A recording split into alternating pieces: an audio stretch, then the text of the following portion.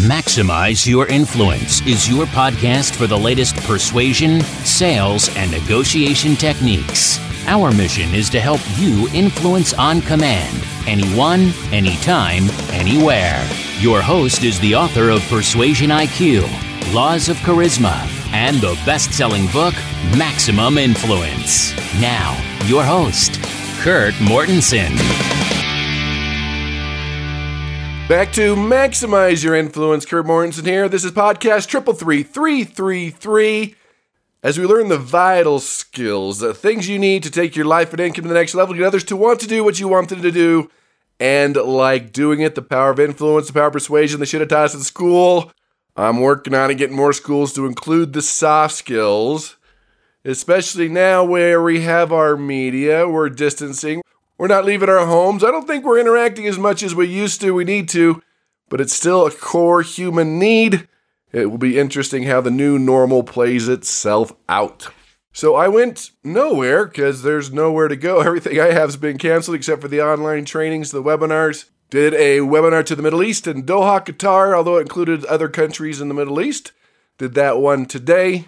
Was a fun group. We learned a lot. Let's start off with the persuasion blunder ninja blenja. I'm not sure where this one fits in. I was talking to somebody who had bought some makeup off an online store, and they hadn't tried it yet, but here comes an email from them that, hey, you want a $20 Amazon gift certificate? Well, hello, who wouldn't want that? And then she's sure, puts in her information, and then, well, sure, as soon as you give us a 5-star review, she's like, wait a minute, I don't even know if I like this stuff yet. But they were requesting a 5-star review, and so the C reviewed it. It was kind of vague in her description because she hadn't really tried the product. Then another link, another form, another email, very complicated. And then in 3 days, you'll get an email for the next step to get your $20 Amazon gift certificate. So I guess the ninja part here is that, wow, they got the 5-star review. They got somebody to put in a quasi-good testimonial, I guess we'll call it, but kind of dirty, kind of underhanded. Will they ever do business with this person again, this company, this product? I don't know. It's known as foot in the door. Sequence the request, they ask you for a little bit at a time with this big reward at the end. And the more they can get you to do, a little bit at a time, a little bit at a time, you're that much closer to the reward, and you just keep going, and you keep going. That's still a technique that a lot of car dealerships use, where there's more time and they lose your trade on and they got to check with the manager and, oh, wait, we hit a glitch and, we don't know if we can get that percentage rate. You invest so much time, energy, and resources that they slowly get you closer to buying that car after a while. Like, okay, let's just get it done. I do not want to go through this again. Could be part of that process. But although some, and I do this a lot too, I just walk away. I'm done. I'm not putting any more time. I'm cutting my losses. So you have to gauge human nature when people are just going to walk away and not do it. And are they considering what you're asking too big? And maybe even on the unethical side, you cross that line, you're going to lose people. So you decide, is that a blunder, ninja, blenja, a little bit of both? Hey, they got what they wanted, so it was influential, but then long term, are people going to fall for that same thing? Is that company going to get repeat business? Time now for the geeky, weekly, geeky, super scholarly article. This one comes from ScienceDaily.com, Brigham Young University, and the Journal of Vocational Behavior. Imposter syndrome. How imposter syndrome is more common than you think. How people deal with it at universities and in the workplace. Let's talk about this a little bit. So it's either called imposter syndrome or is a new word, maybe not for you, imposterism is what they call it. But basically researchers have found that this imposterism, this imposter syndrome, happens in the workplace and in the classroom. So the imposter syndrome is a phenomenon that manifests when people feel like frauds, even if they are actually capable and well qualified. I think in the past there was a book called The Peter Principle where it was sort of close to this, to where you were promoted one time too many in the workplace, so you were promoted to your incompetence, so you felt like an imposter, and you were incompetent because you were good at what you did before, but now, hey, since you're good at that, let's move you up. Doesn't mean you're a good manager, you're a good leader. We see this with sales professionals all the time. We're like, hey, you're good at sales, we'll make you the sales manager. And those are two very, very different worlds. And not all good sales professionals can become good sales managers promoted to incompetence. Now they're calling it the imposter syndrome. So the professors involved in the study were Jeff Bednar, Brian Stewart, and James Oldroyd.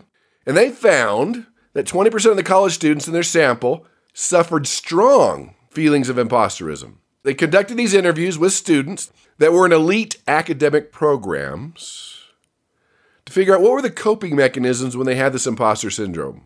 How would they escape the feelings? What's the best way to cope? What's the worst way to cope with this imposter syndrome? And they didn't give me the number for the workplace. They said the workplace was just as bad. I would say it's probably even higher, especially now where people have the fear of getting fired, the fear of not having a job, the fear of companies collapsing, the fear of being found out that maybe they're not as good as they think they are. We see this a lot of times when companies downsize or they fire people, people hold on to projects. They don't want to reveal the information. They're always trying to improve their worth and how busy they are, which may or may not be true, but that could be signs of imposterism. Or I saw this consultant once come in. The company had gone through downsizing, and they had people write down every 10 minutes what they did. You talk about freaking people out and destroying people's morale, self-esteem. That is a good way to do that, because at the end of the day, we all realize, oh man, we don't do that much. A monkey could do what I do. Well, maybe not to that extreme, but I think you get what I am talking about. So here's a key finding that you can use in an academic or a workplace situation. They found when these students reached in, so in the same department, same area, so they reached into other students with the same major, when they talked to them, they usually felt worse about themselves and their situation. But then they found if the student reached out, so outside of their area, their department, to family, friends, and others outside the majors, even other professors, perceptions of imposterism were reduced. They found that these outside social groups seem to be able to help the students see the big picture and recalibrate their reference group. So after reaching outside their social group for support, students were able to understand themselves more holistically rather than being so focused on what they felt lacked in just one area. Now, let me add something to this. I also think that probably when you reached in, people lie. There's so much competition in academia, in the workplace, in your department, that everyone's going to, everything's great. I can handle it. You can't handle it. They paint this picture on how busy they are and how good they are and that you should do better. There's ego, there's esteem, there's pride issues, so some things going on there. So that, I am predicting an issue here also, although they didn't talk about this in this specific research study. So then there are negative ways that people cope with imposterism, the imposter syndrome. There's the standard escapes, social media, video games. But when they did that, of course, they spend more time doing that than studying. Other students try to hide how they really felt around their classmates. They pretend they were confident, excited about their performance. Even though deep down they had the imposter syndrome, they question if they actually belonged. So reaching out to individuals outside the major proved to be more effective than reaching to individuals within the major. Again, I'm doing the same thing with the workplace. Outside your department, your area, maybe even your company, get a realistic perception about what's going on, what's happening. They go on to say that individuals who suffer with the imposter syndrome are still capable of doing their jobs well, they just don't believe in themselves. The researchers also explain that social-related factors impact imposterism more than an individual's actual ability or competence. So the issue here is not competence. Well, I'm sure you worked with some people that was an issue. We'll throw that in every once in a while. But it's usually more the social-related factors. I'm going to throw in ego, the esteem, the woebegone effect. If you don't know that one, go back to the archives at influenceuniversity.com.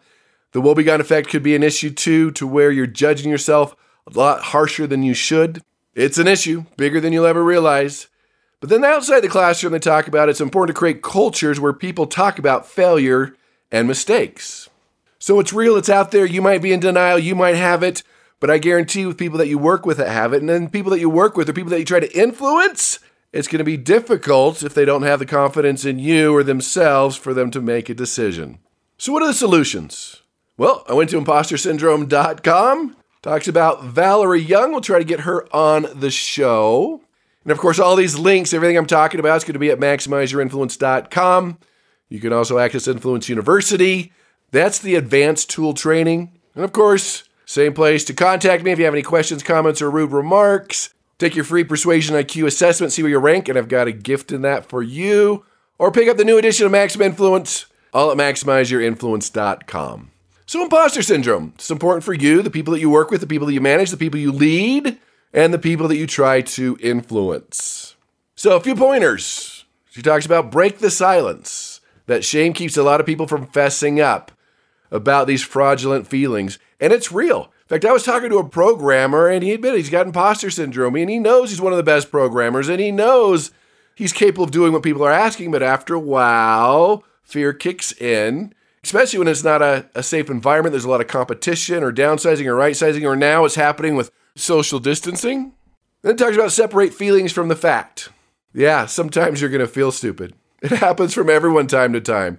You say something stupid, you do something stupid, you are something stupid. I don't know if that last part made sense, but I think you know what I'm talking about.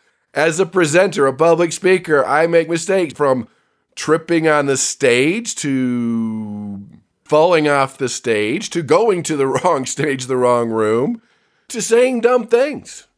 When I say, oh, hold on, let me dumb it down for you, in hindsight, that's probably not a very good thing to say. So separate the feelings from the fact. We all do stupid things, and just own up to it. Just say, all right, that was dumb, I'm not doing it again. Or at least, hopefully, I'm not doing it again. She also talks about, too, it's important to recognize when you should feel fraudulent.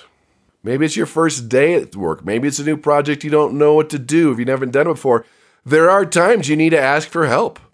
Get some different tools and understand what's going on. But it's something you've been doing for a long time, and you're accepted as the expert, that's probably not a time to feel fraudulent. Or when you're trying to influence. If you're feeling fraudulent, you're feeling fearful, you're full of worry, when you're trying to influence, just like we talked about last week, that is contagious. They're going to sense it. It's a subconscious trigger. That eventually all this self-fulfilling prophecy could come true. Then she goes on to talk about to accentuate the positive. Perfectionism can be a healthy drive to excel, but you know where to draw the line, not to overdo it. Forgive yourselves of those inevitable mistakes. One that was interesting, she talked about write the rules.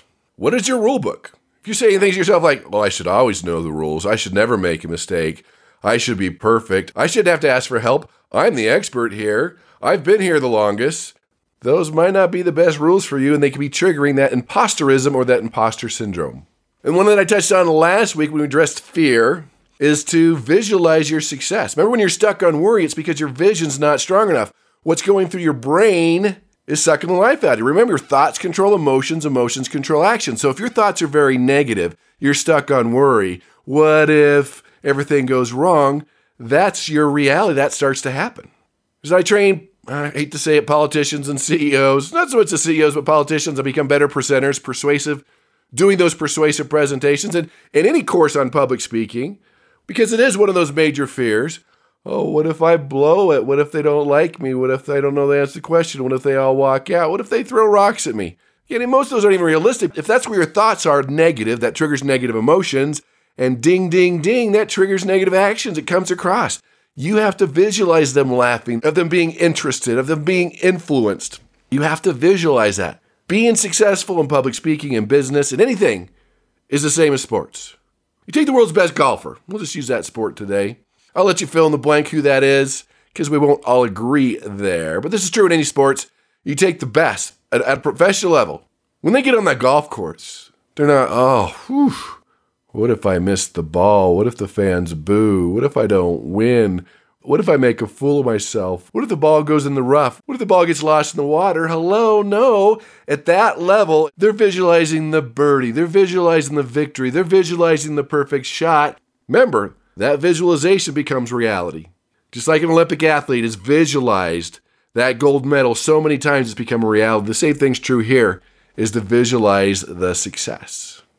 And final one she talks about, and we've talked about this one before, fake it till you make it. Sometimes we're going to wing it. Sometimes we're going to have fear. Sometimes we're going to have a lack of confidence. Sometimes we're going to have a little worry.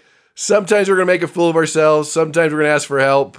That's reality. That's how it is. But understand, too, when I do research on leaders, charismatic leaders, for example, they have the ability to take the blame, to take ownership, to ask for help, to admit when they're wrong. People want that. One of the biggest complaints is that managers steal ideas. They push people down. They can't admit they're wrong. They're always blaming other people. That's when you're not a leader at all. You might be a manager and people do things because they have to, but you're not truly a leader, and you're definitely not charismatic because nobody wants to be around you. They're only there because they have to be. They're there for the income. They don't like you because you're sucking the life out of them. Because that type of person, that type of leader is probably suffering from the imposter syndrome. In fact, when I was researching laws of charisma, found there's direct correlation between your self-image, your self-esteem, and your ability to influence yourself and influence others. See, self-image encompasses how a leader describes themselves in terms of needs, beliefs, values, and personal meaning. Or self-esteem, how much you like yourself. Not in an arrogant, prideful way, but that's what self-esteem is. In fact, one study I saw that was crazy, it said in the first 18 years of our life, in an average home, you were told no, which you could not do more than 148,000 times. Now, I don't know who's counting, who's got a little clicker there, but even if it's half that, that's an astounding number. Also found that income is the primary reason we work, but most people want a job satisfaction they get from accomplishment, being part of a team. So if you suffer from this or other people do, let's take a deeper dive and understand this self-esteem, this self-worth. It's a huge issue. It's an all-time low around the world. A lot of issues, a function of what's happening in the world right now, sure. Function of marketing, where you're told how to look, how to weigh, how to dress, how to smell, and that's not always correct. You've got the school system saying there's only one right way to do everything. And the other challenge of the school system is that there's 7 different types of intelligences and it only caters to 2. So if you don't fit in those 2, it's going to destroy you. Being slouched over on our phones, some studies are pointing to that slouching, that hunching over can be an issue. Or just social media. We know time on social media, time on your phone will destroy you, increases depression, and destroys your self-esteem. Part of it might be the posture, but the big part too is social media is that you just can't win. It's human nature to always compare your dreadful day at work to someone's vacation, to their trip to Paris. You're comparing that your kid got in trouble at school to someone's child that's on the honor roll. We're always comparing our weaknesses to other people's strengths, and that destroys us. Let me tell you about the world of influence. When you hurt someone's esteem, it slams the doors to influence. But when you enhance it, it opens the doors. That's why when people come in with a bigger fishing story or a better joke or better idea, that does not help the relationship. It actually hurts it. Or the first President Bush in the United States said something interesting. He was no longer president, but he says, when I was president, I didn't lose at golf. Think about it. Sounds silly? Yes, it's silly. Yes, it should be an issue, but it is a huge issue every day. Self-esteem is one of the major factors, the major issues, a major complaint against managers, and we don't even think about sometimes. We just say, well, it shouldn't be an issue. Well, I agree, but it is bigger than you ever realize. That's why the law of esteem is one of the 12 laws of persuasion and maximum influence, because the impact is huge. The impact of praise, the impact of a compliment, of being part of a team, to being part of a cause makes the huge difference versus criticism, using fear to motivate, criticizing, practicing favoritism, are all things that would have the opposite effect. So these are things you can work on yourself and the people around you. It's pretty simple when you think about it. We like people that like us, and we don't like people that don't like us. We also like people we perceive to care about us. And it's interesting, most people have challenges giving praise, boosting self-esteem, pointing out the positive. So the key here is for you to have a higher, healthier self-esteem and have the ability to raise somebody else's self-esteem. And just be aware, just make a mental note, we all suffer from different aspects of low self-esteem. You might have a low self-esteem in public speaking, in a swimsuit, in whatever situation. There are different areas where we suffer low self-esteem. It is a basic human need and very important for you to understand. People want to feel important. And when they feel important, the imposter syndrome will start to erode away and they're easier to influence. You would never think about physically harming somebody or depriving them of food and water. Well, maybe not. But all the times when we hurt someone's feelings or we hurt them emotionally or we deprive them of praise or gratitude, we all want to feel accepted to be part of the group. We all want to be noticed, appreciated, and feel like we're contributing to the team. Now, I know not everyone wants to be recognized in the same way, but we all need that recognition, that acceptance, that praise. Because there's a direct link between boosting someone's self-esteem and their performance, and that boosting of their esteem increases their confidence, they have better attitudes, and they perform better. I'm not saying you can never say anything negative or critical, but I do want you to be aware that one negative comment has more emotional impact than 10 positive comments. So think about it. Imposter syndrome, woebegone effect, Peter principle, self-esteem, all things that can help or hurt your ability to persuade or influence. So thanks for being here. Hit like, subscribe, go to YouTube. I'll post a video supersize something I talked about today. It's under Maximize Your Influence. Also on Spotify, iHeart, and iTunes. Tell your family, friends, and enemies about the podcast. Thank you for your kind words and feedback. Do appreciate that. But I'm telling you, everything you want in life's on the other side of influence. So master these skills, learn this tool, and you know the drill. Go out and persuade with power.